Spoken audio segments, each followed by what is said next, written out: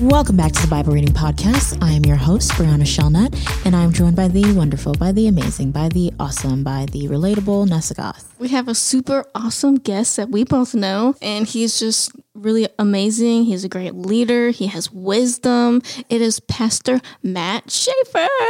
Hey, guys. Pastor Matt is a very talented musician.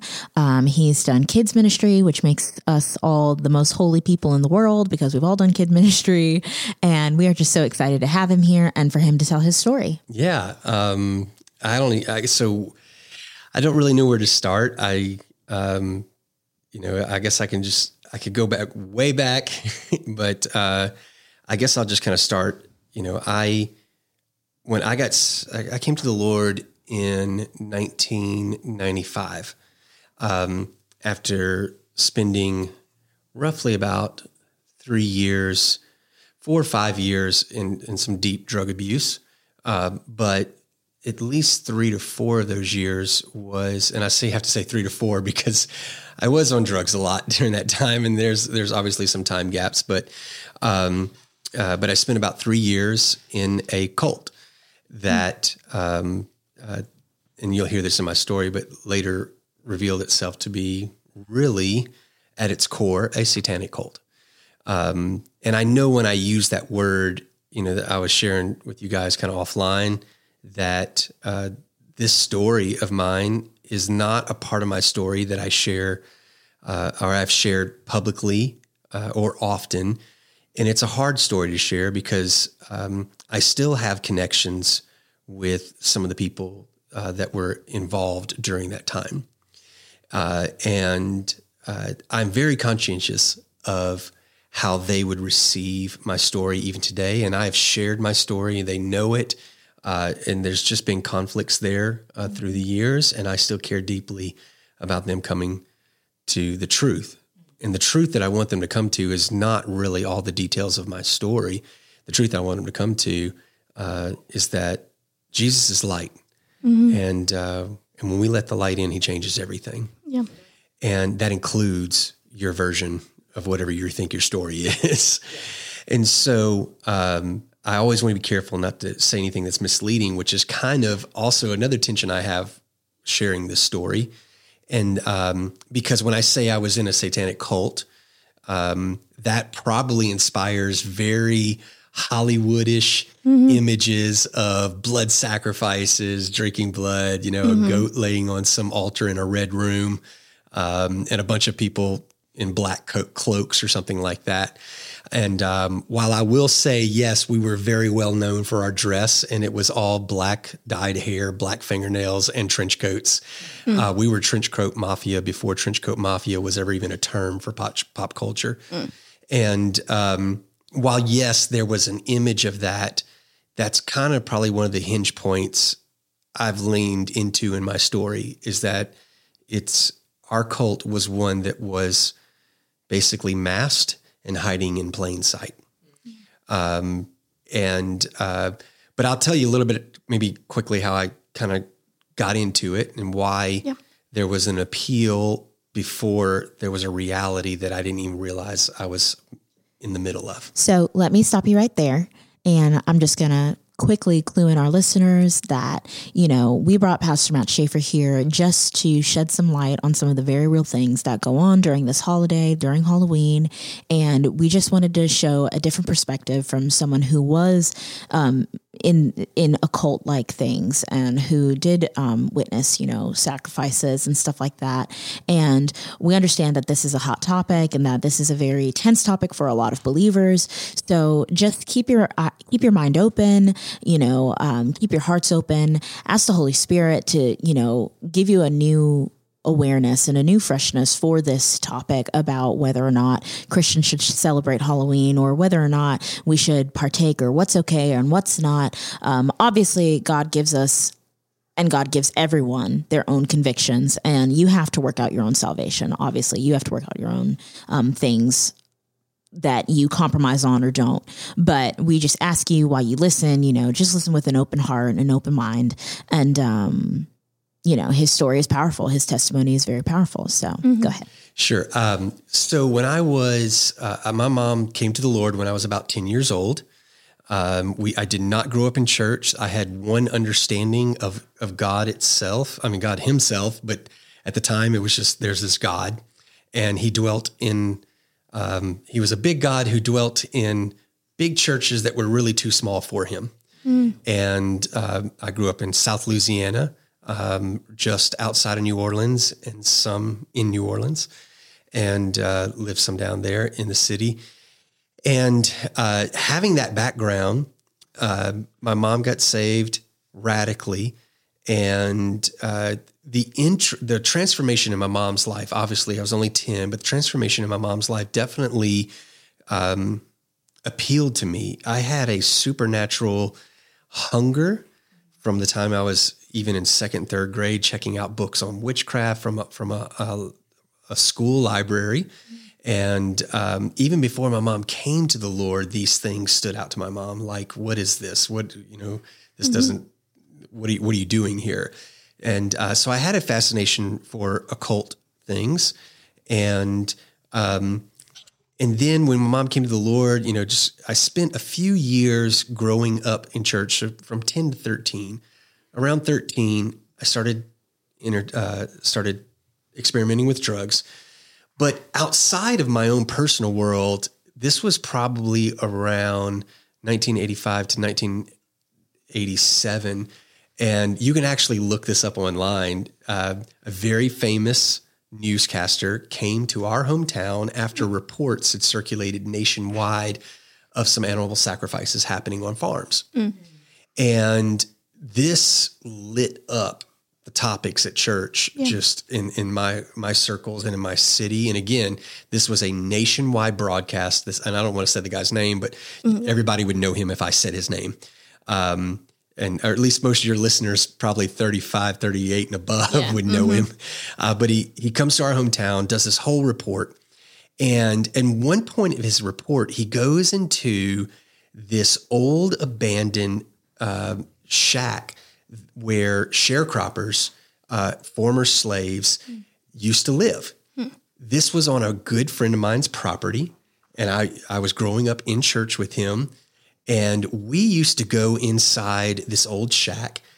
And because the satanic stuff was being so sensationalized, we would go in the shack, and man, we would do things like paint pentagrams in red on the walls, and just paint like "Hail Satan." And we didn't believe any of this stuff. We were just kind of like being a little, just a little, trying to be a little edgy and a little rebellious.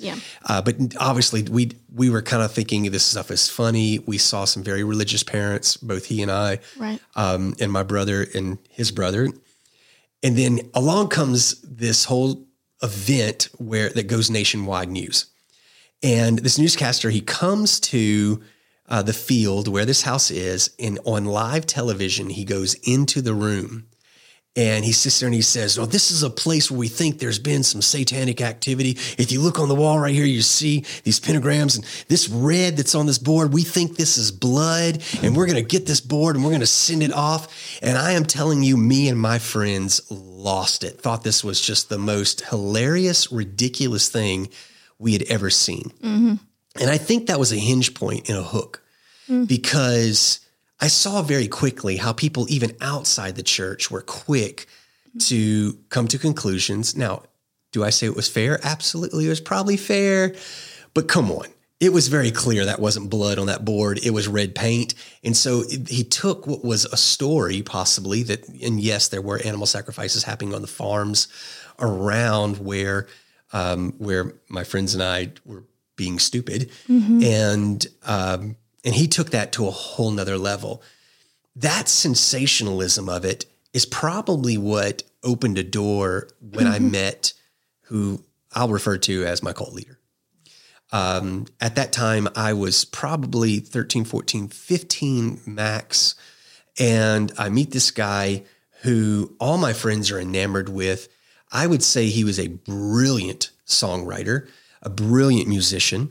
And I quickly just became enamored with whatever this guy had to say. Starting out 14, 15, I had no clue of the depths of anything. And when I say cult too, it doesn't need to be very organized. to be a cult. We watch a lot of broadcasts on television or Netflix these days, these documentaries about this cult or that cult and how they seduce people and abuse people. There was seduction happening and there was abuse happening, but it wasn't like some orchestrated organizational mass team. In fact, it was quite the antithesis. It was hiding in plain sight. And so I started to really lean in, and my friends did, and there was drugs around wherever this guy went. What was odd was this guy didn't do all those drugs, especially hallucinogenic drugs. And so I kind of got familiar with this individual, this cult leader, that way. Later on, a girl that I began to date was enamored with him and just really was diving into his philosophies, and which normally came out in the form of poetry. And some of your listeners may understand when I say, and this is a description, but there was a Gothic movement.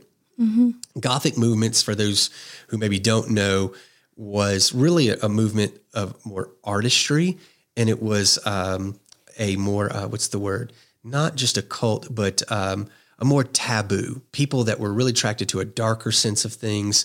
We hung out in graveyards, and people were you doing sacrifices in graveyards? No, I didn't do any of that. But we found our community and our peace around what was dead, and that was very clear. Our ideas of romance were very centric to maybe a Romeo Juliet Gothic affair, where real love was willing to kill its own self for another, which is definitely shrouded in comparison to the gospel, where Jesus didn't just necessarily, he gave up his own life, but he didn't take his own life. Right. And there was a difference there. There's a difference in surrendering than there is in just this self-abuse to express love. And so those were some of the things that kind of sucked me in.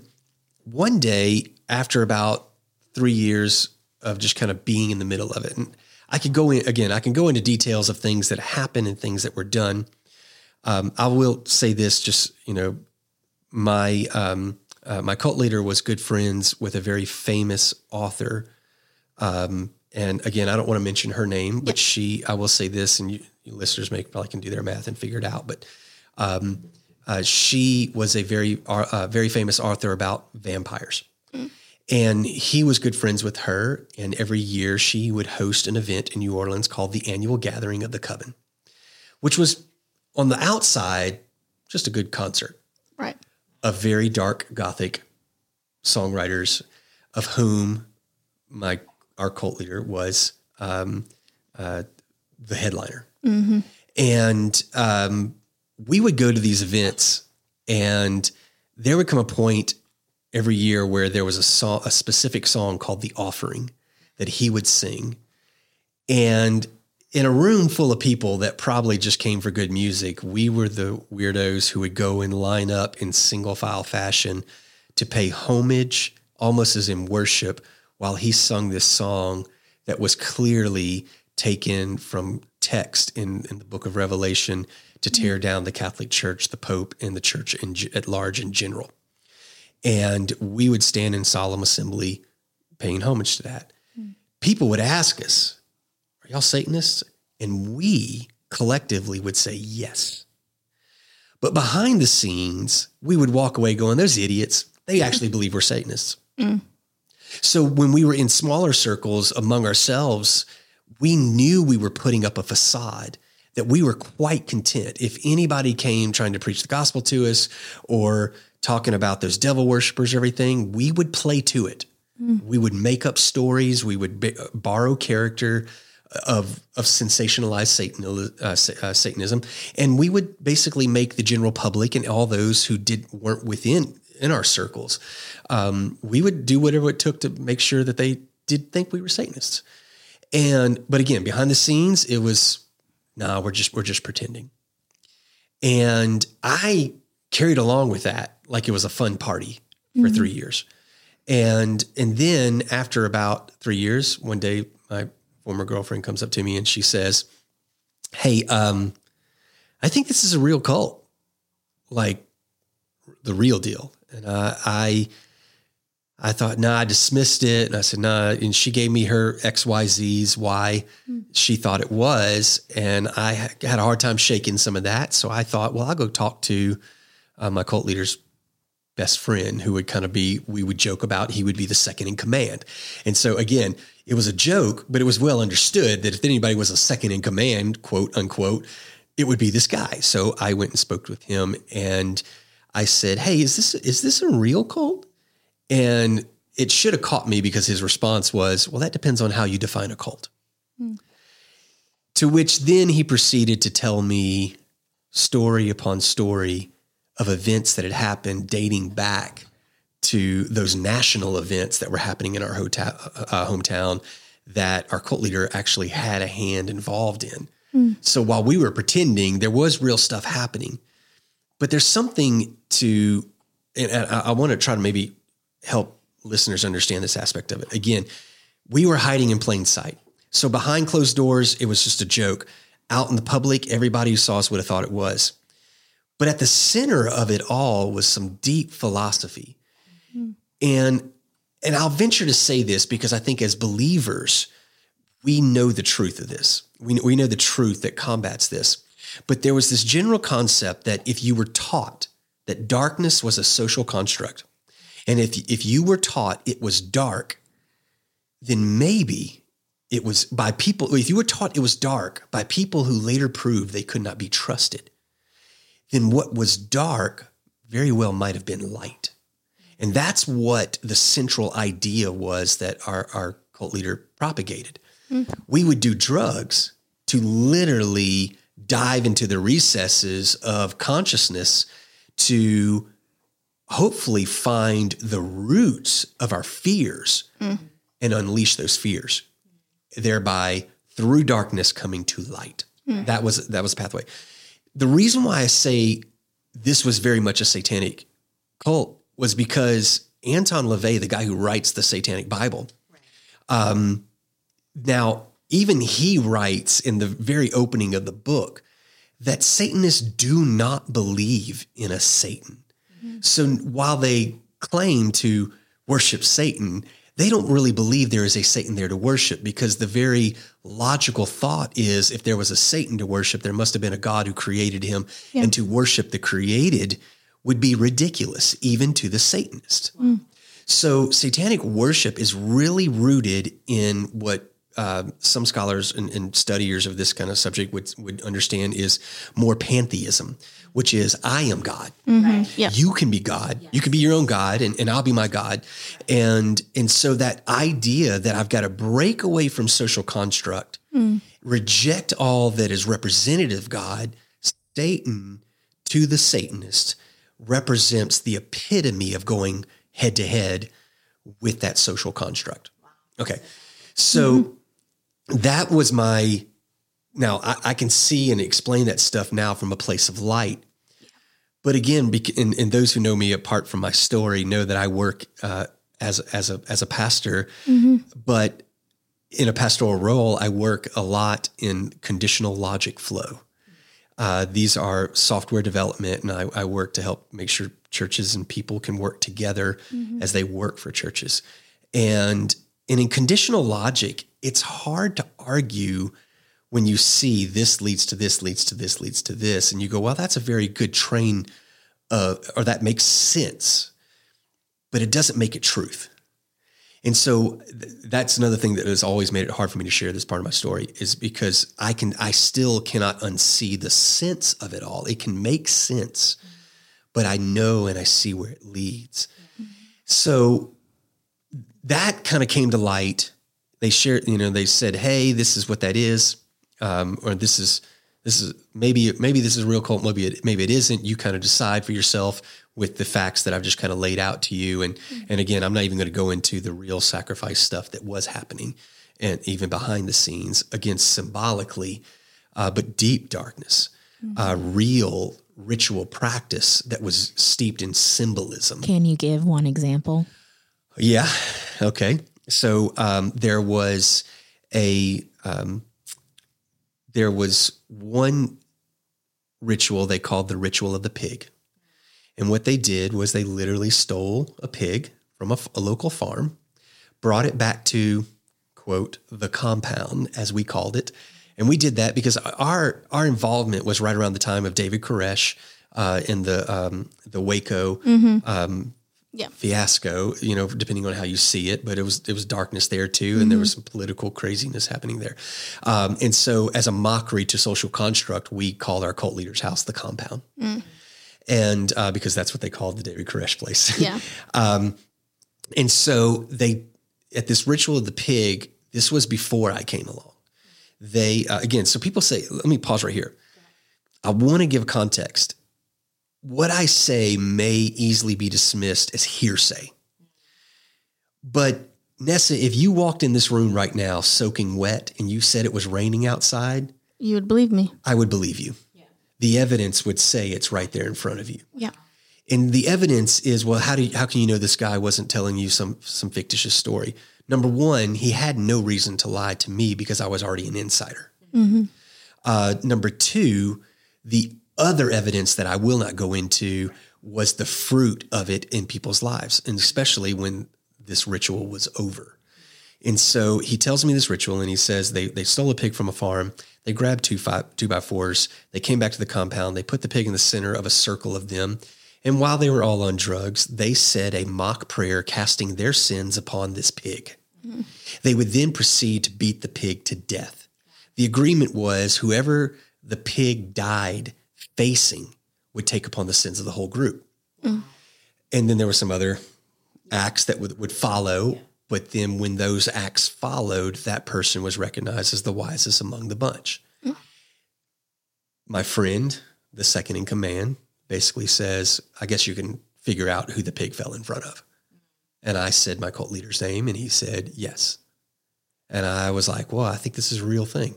He said, well, it was all symbolism, and, it was all, we're just trying to fight back the darkness and really grow and find out what really is light.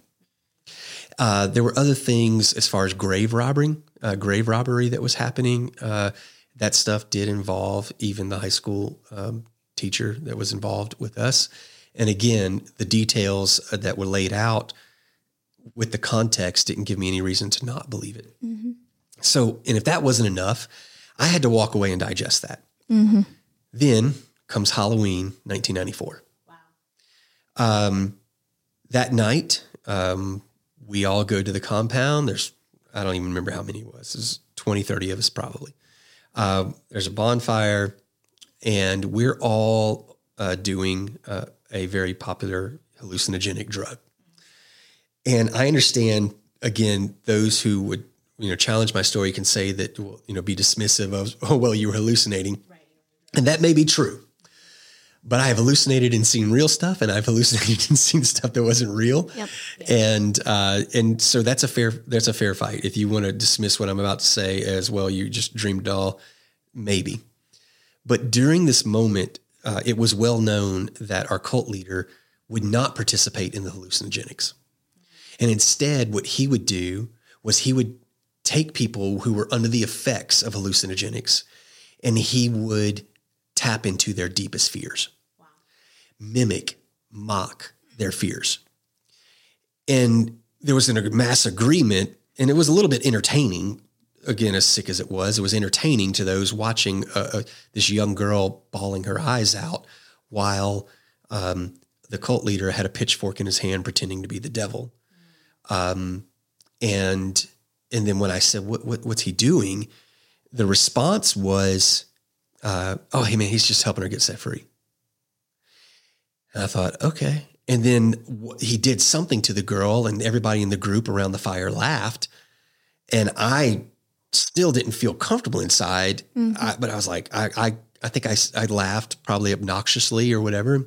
And at that point, our cult leader looked at me, and he comes over and he puts his foot and his pitchfork in the fire. And he says, okay, now it's your turn, Matt. Let's talk about all the sins that are going to bury you in hell.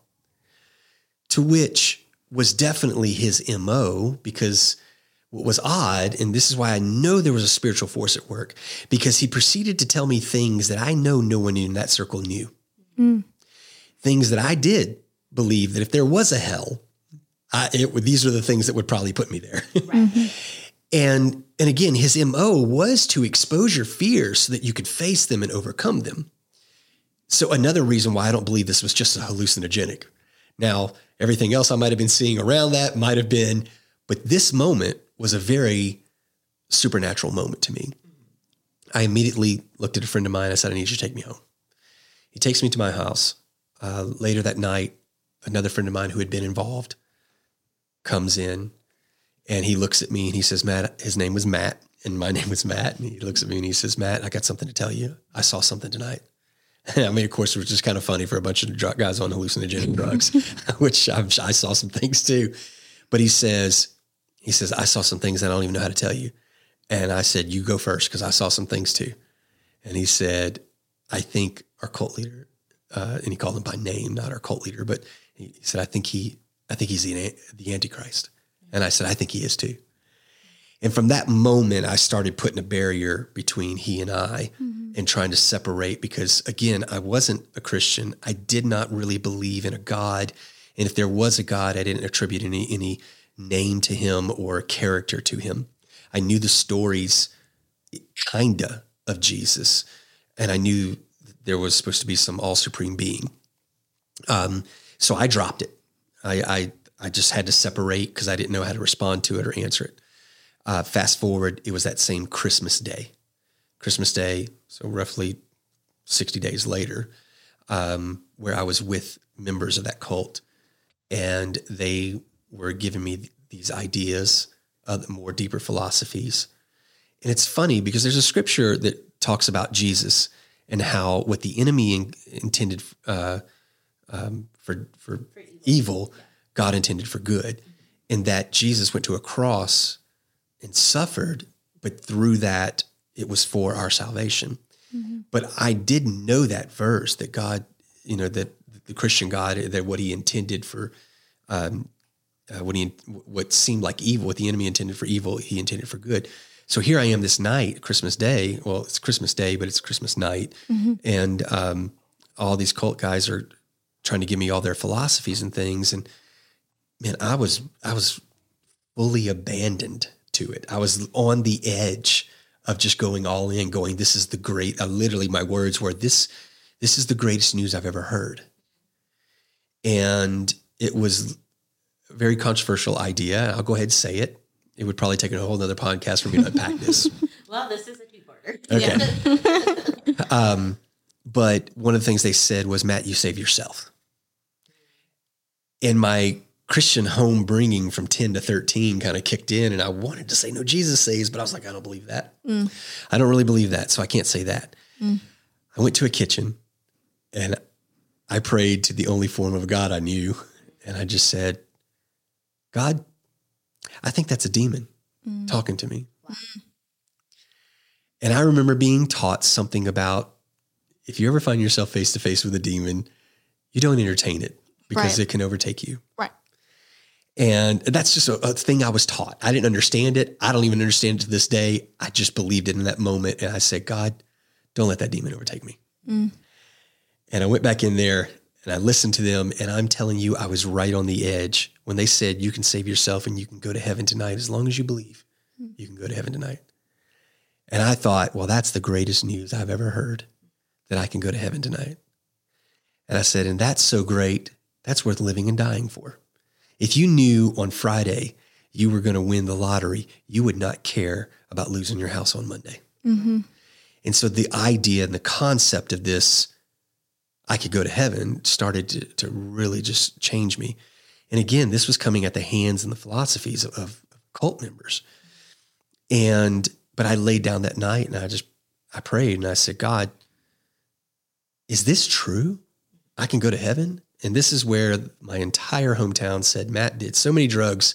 Now he's talking to Jesus, because it's my testimony that I did hear God speak back to me and say, that's right. I love you enough to take you right where you are. Mm-hmm. And I responded. I said, God, you're going to have to, because I'm high. But I said, but if this is real and heaven is for me, then I want to live to tell everybody how to get there. Mm-hmm. And the next day I woke up and I immediately went to the bar that I used to hang out at. And I walked in the door and I said, hey, y'all can go to heaven. God wants people to go to heaven. You should think about that. I didn't know what the right message was. I didn't say a sinner's prayer. I just knew there was this reality that the God that I didn't even know wanted me to be with him in heaven. And he said he would take me there. And it was exactly a week later where I walked into a church not knowing anything about repentance or the Bible or anything. And a guy called me, the missionary from Russia was preaching, and he just said, if there's somebody in here who wants prayer, you can come forward. And I walked to the altar. I'd been wearing the same clothes probably for 6 weeks, just without taking a bath. And I walked to the altar and he just said, what can I do for you? And I said, I'm a drug addict. And that thought had never crossed my mind until that moment. And I know the Lord set me free that night. But again, I didn't say a sinner's prayer. I didn't have any adventure with that. So if I went on and told you my involvement coming out of darkness, the cult and the members that were right there were even instrumental unknowingly in the hand of God to lead me to what I now know was Jesus. Mm-hmm. And the moment I came to that conclusion, they were right there with me. And I looked at them and I said, y'all, Jesus has to be God. And they said, no, you can believe in whatever you want to believe, but you can't believe that. Wow. And I said, why not? And they said, because if you do that, you're going to become a Christian. You're going to want to make all of us Christians. And I said, I don't care what you believe. I'm just telling you, I can't unsee what I've now seen, that Jesus had to be God. Wow. And I shared that with them, and it was, well, just don't try to make us Christians. Mm. And man, it later became a firestorm in my hometown.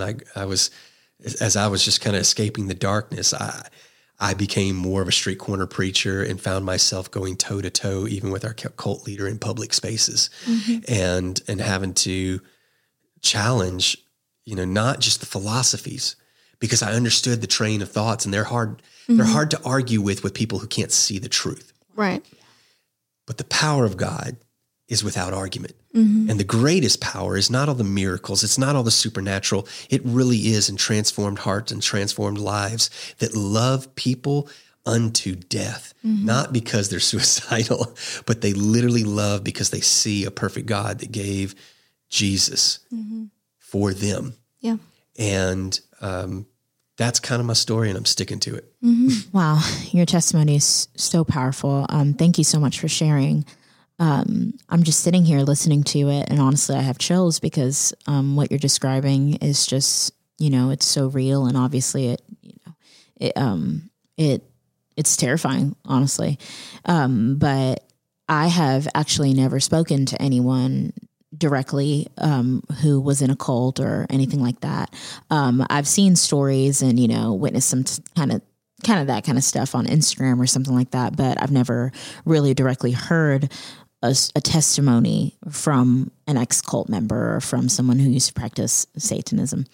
But I just have kind of questions, but also what kept leaping out to me from your story, and especially, unfortunately, the story with the pig, is how it mimics the gospel, and how even the act of casting one's sins onto the pig until it's bruised, broken, bloody, and then, the pig has to die for those sins. Like, anyone who knows the gospel knows that that's what Jesus went through, that's the gospel. Jesus died for our sins. He was whipped for our healing, and he was, beaten and bruised for our iniquities. Like, that's what we base our Christianity on.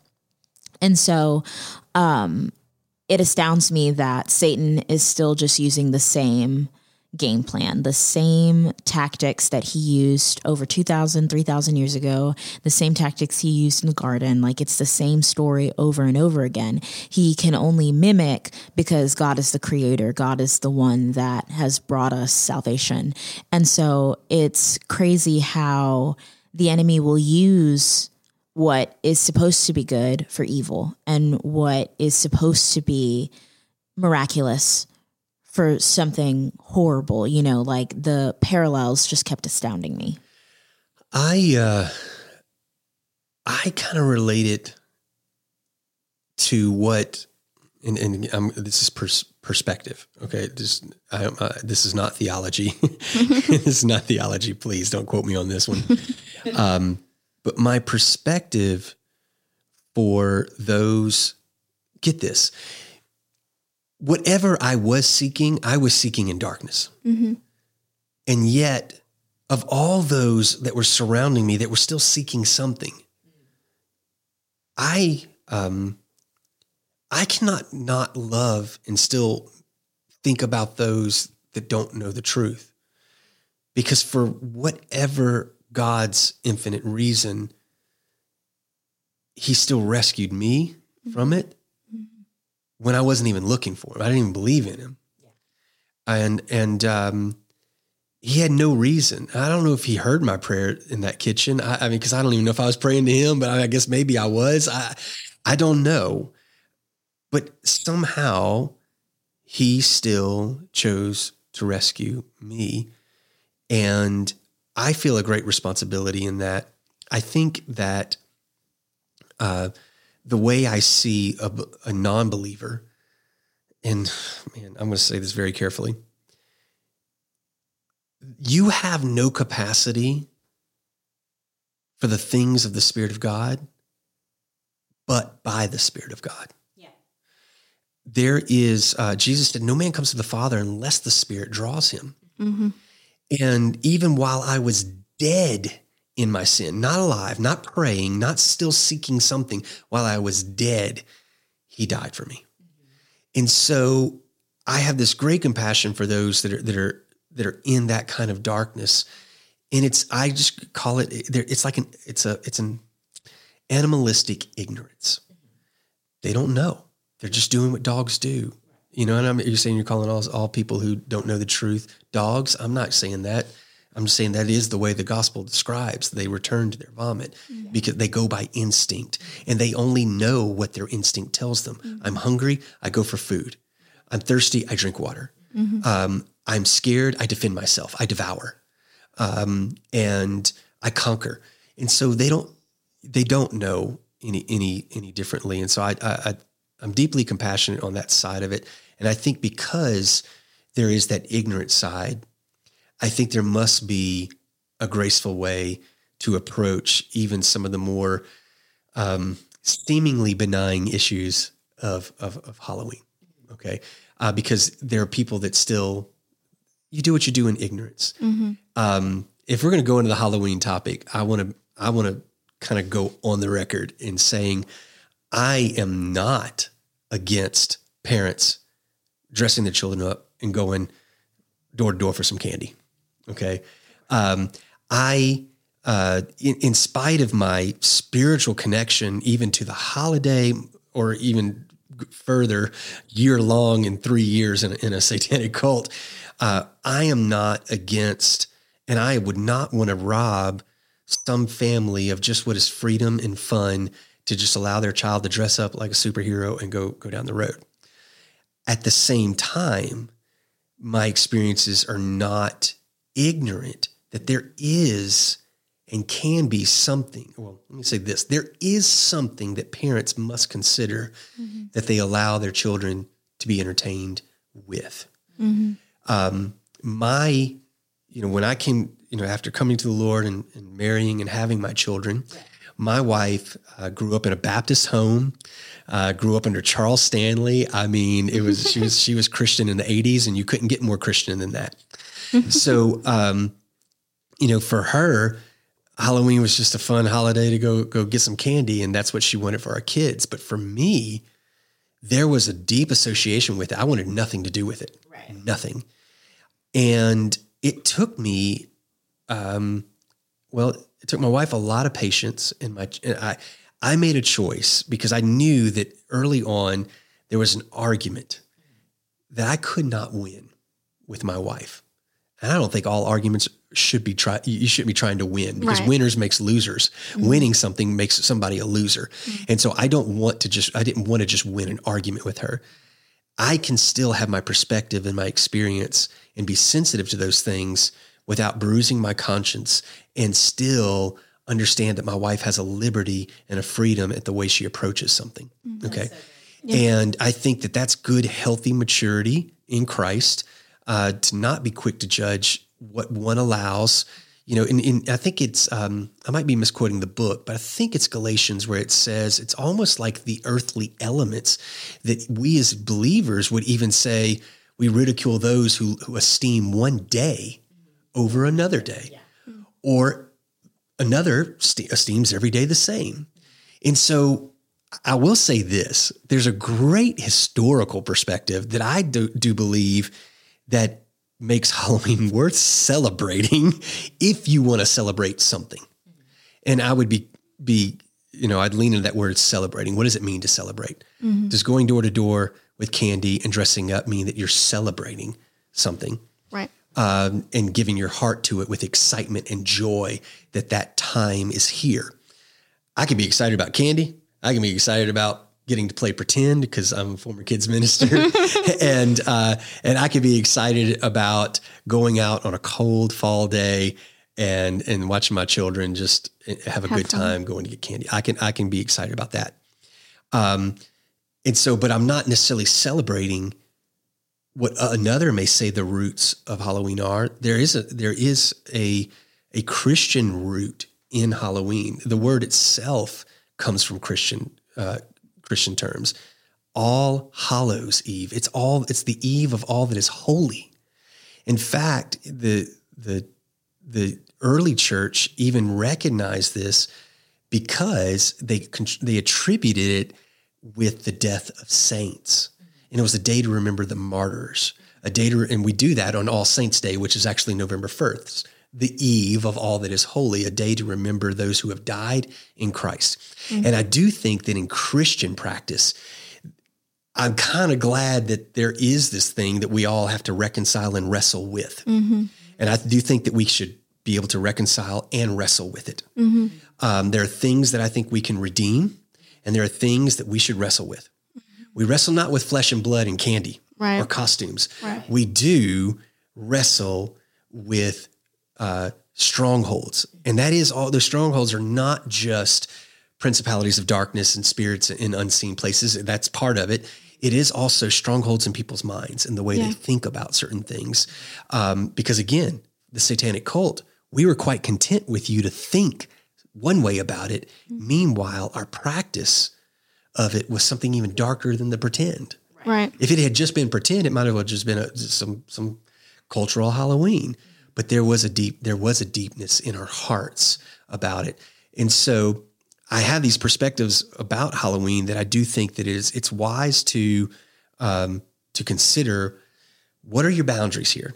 Mm-hmm. For me and my children, when my children were young, my wife, I would say she more graciously conceded to a conviction that I had and a conscience issue I had with trick-or-treating in general. So Julie, my daughter, she's now 21 and my other's 18. And they would probably tell you, listen, I was so mad at my dad because he wouldn't let us go trick-or-treating. Mm. And they may understand now. But for me, it wasn't about, I didn't want my child dressing up. I didn't want them to have candy. I just chose Halloween as a lesson in my household, that where I was going to teach my kids at a young age, we didn't have to do everything culture did. So let me stop you right there. Let's have a discussion. Let's just talk about it. Like, let's really just have our different perspectives and come at Halloween as a whole.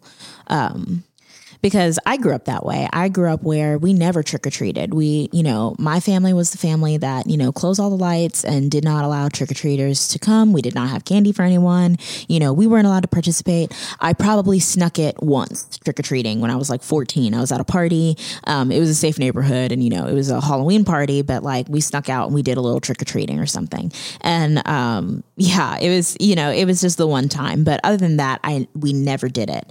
We just didn't grow up with it.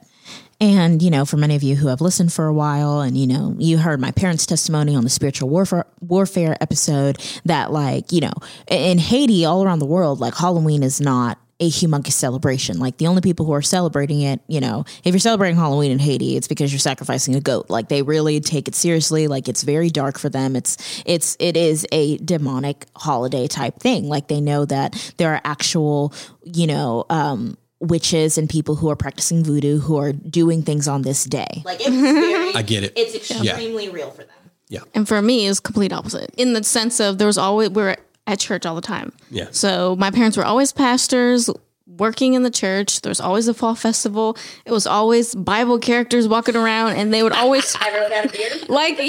the blue Bible guy, and he was all blue. I don't know who he was, but he is stuck in my memory. But it was always at church, and we always had fall festivals. I do remember going trick-or-treating older, but it was always at church still, growing up. So I never associated it with witches and ghosts, and I was always a black cat. That's just what I wanted to be. Yes. It's the easiest face paint. It's just a couple of strings and a black nose. But it was always fun. But the gospel was always preached. It wasn't just candy and fun. Everyone went in the sanctuary at some point. The Bible guy talked. Okay, so there is this argument, right? There is the argument of, okay, we as Christians are trying to reclaim the holiday, reclaim it for Jesus. So if it is just the candy and costumes, if it is just us trying to be light to the dark world, or doing the fall festivals, I have nothing against fall festivals. I go to them, our church has one. Does it matter if it's on the day of Halloween? Does it matter if, you go as something scary, or if you're trying to be, a creepy clown or something like that?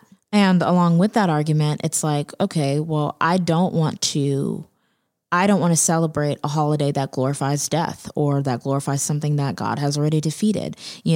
God's defeated death. Why are we decorating our lawns with tombstones and, decorating our houses with skeletons, or, doing something that is glorifying the thing that God has defeated?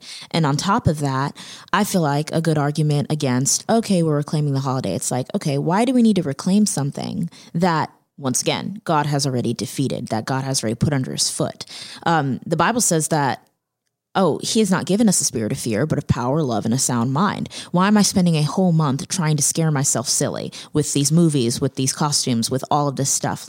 Why am I inviting those spirits of fear and discontent into my home? It's either real or it's not. It's either serious or it's not. The Bible either says it or it doesn't.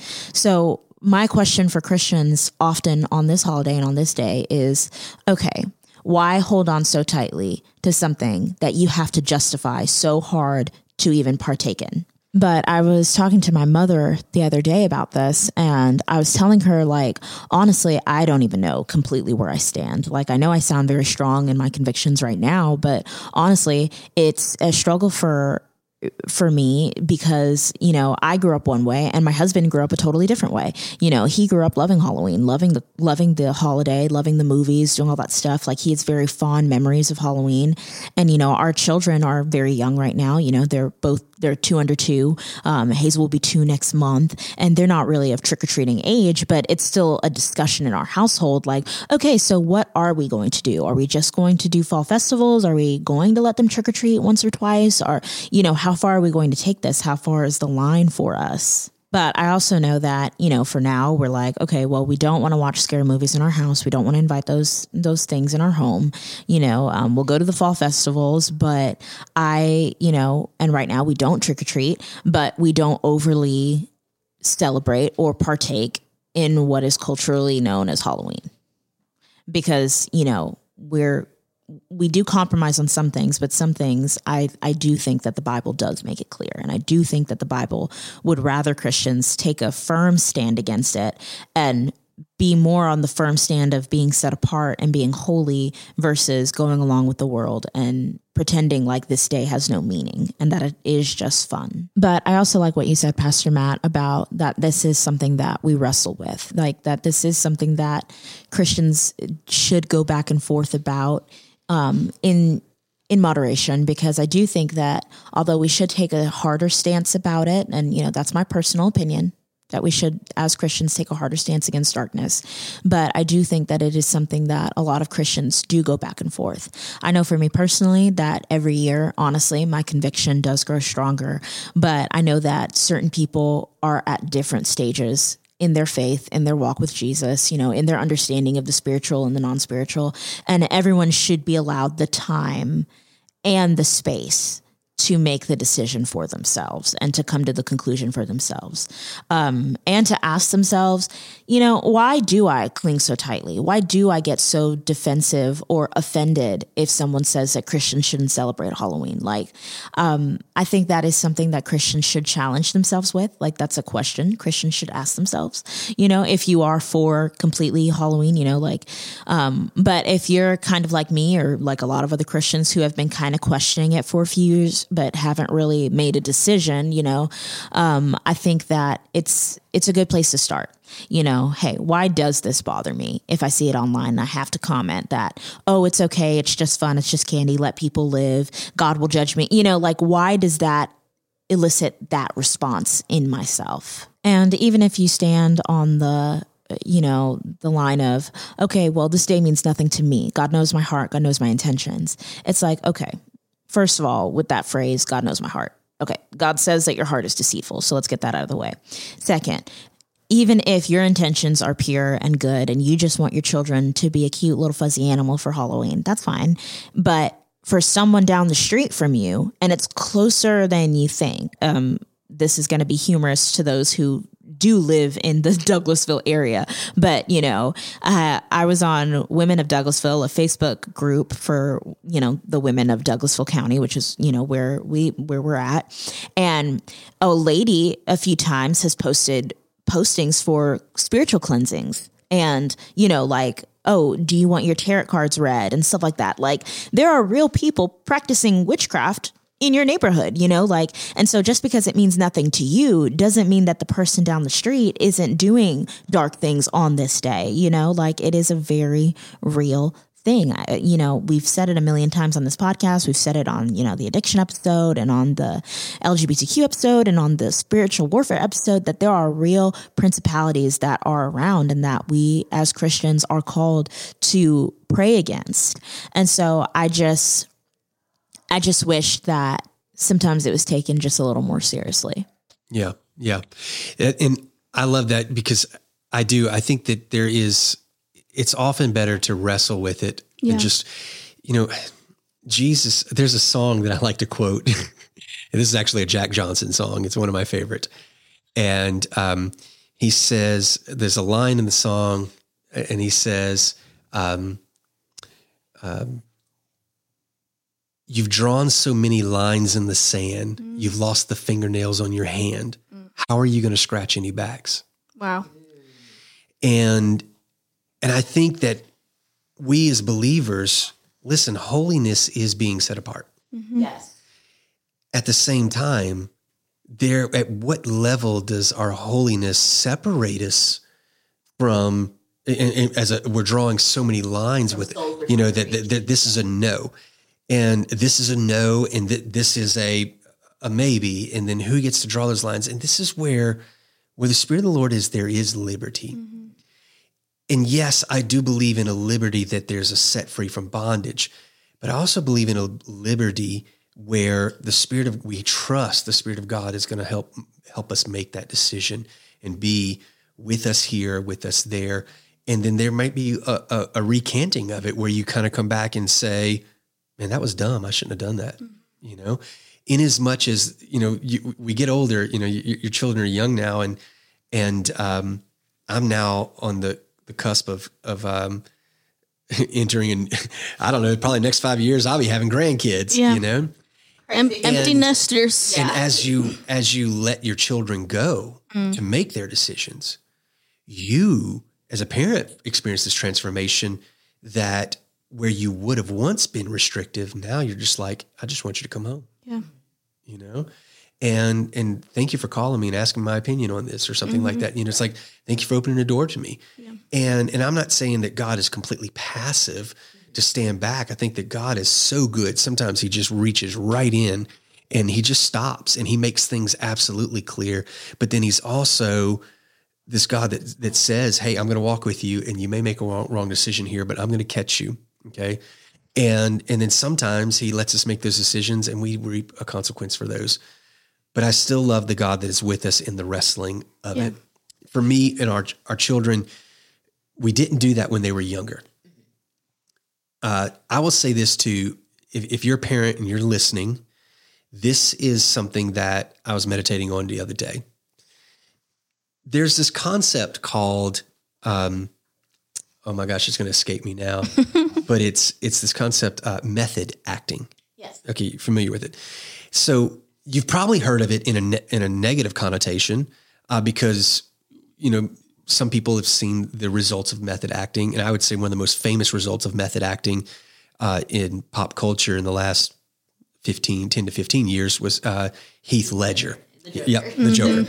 Right there. So, so definitely one of the most impactful, darker sides of method acting. However, with some research, method acting is just that. It's a method of acting. But method acting in particular is where people start to reach into their own experience, their own emotional experience, to bring more life to a character that they're trying to play on screen, play on stage. Yeah. It's actually, I've done it in a music video that wasn't a song that I produced or anything. I was doing it for another artist, and I had to become a lost guy who was getting saved in this. I had to cry on cue. And so I literally, like before I went on film, and literally when I say film, I mean, this is how old the video is. It was when we really filmed things, not digital media. And I had to, right before they filmed me, I literally had probably 50, 60 people in downtown Beaufort, Georgia, laying hands on me, praying for me to just help me get the grace so that they can get this shot in this video. Wow. And so method acting is definitely a method. Here's what sets it apart. When the actor goes to pull up unresolved or resolved emotions, resolved or unresolved trauma. Now, if that's what we see in actors who are supposed to be skilled and mature and hopefully counseled to have healed from their trauma, imagine a kid at Halloween, and I know this is going to be a total hypothetical, but I don't think it's that far of a stretch. Mm-hmm. There's a kid in Halloween, his parents, he wants to dress up like a witch, warlock, whatever, cast spells. Okay. Do I believe that kid's going to walk away and want to go into a satanic cult? No, I don't necessarily believe that's the trajectory that could it? Sure. I mean, it happened to me, but it wasn't because I was dressing up like a warlock. Mm-hmm. Okay. But that might be one stretch, but let's just say, what do witches do? They want to manipulate their situations and control their situations. Mm-hmm. Now take a kid whose home life is his parents are in a bitter fight all the time. There's divorce, there's abuse. Don't you think that kid wants some control? Mm-hmm. If he can control his atmosphere, he would want to control his atmosphere. Yeah. That's just natural. Now gets into a warlock costume, wants to play the character, imagine the character at Halloween. Kids automatically pull from their own experience. They do.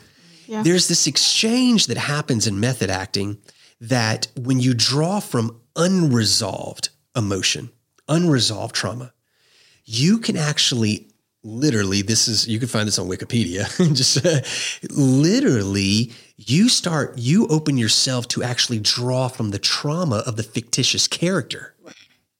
Is that not opening yourself up? Almost the same thing as opening yourself up to a demon, or a spiritual impact.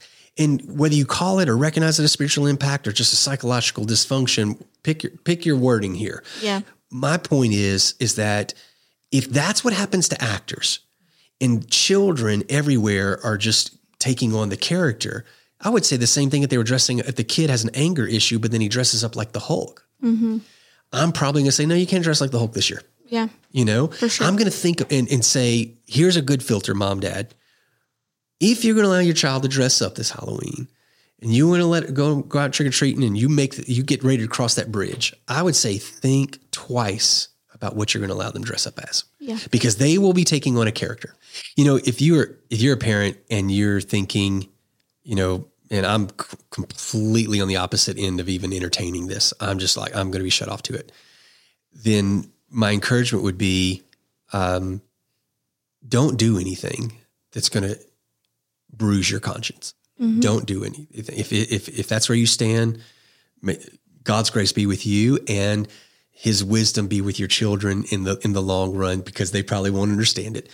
What I would encourage you to do is let's also honor that to his own servant, to his own master, a servant stands or falls.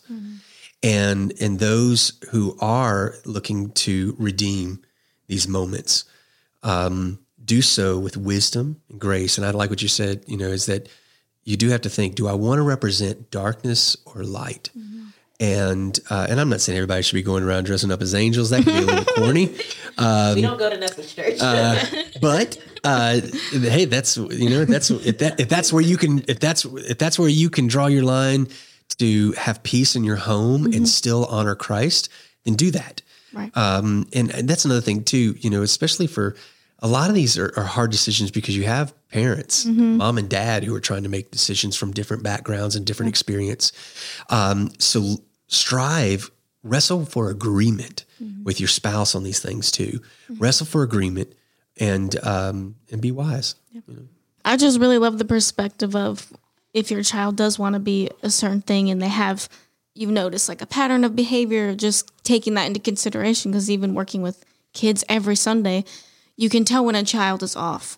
And, every Sunday there's always somebody that's kind of having a rough morning or something, and they will tell you how they're feeling.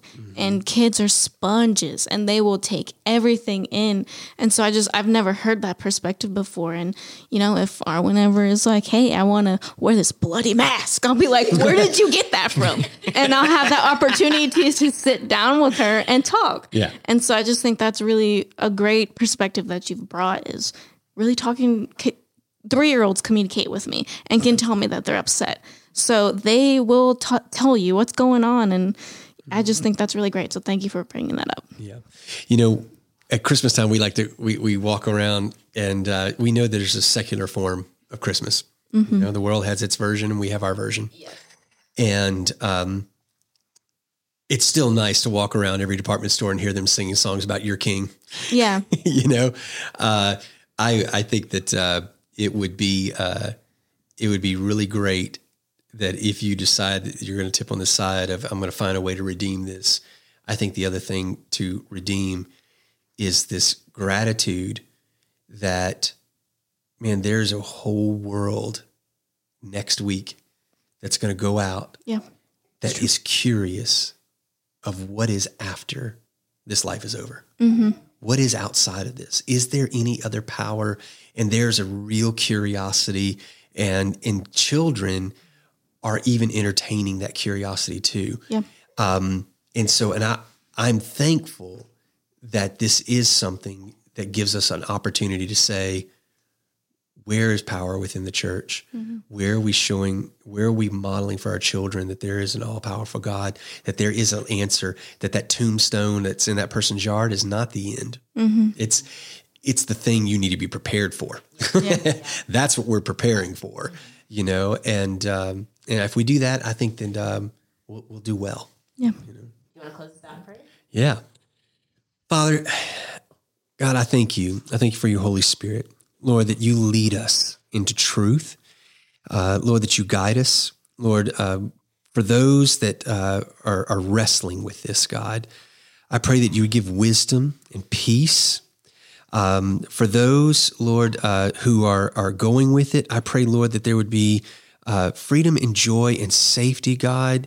And Lord, for those, Lord, that are wrapped up in the darkness of it, Lord, just stand in opposition of everything we've had to say about this, God. I just pray that you would just reach through, that you would soften the hardened walls, and God, that you do miracles. You do real supernatural miracles in families that hear this, and you equip them so that you might be honored, Lord, even among those that are not yet with you.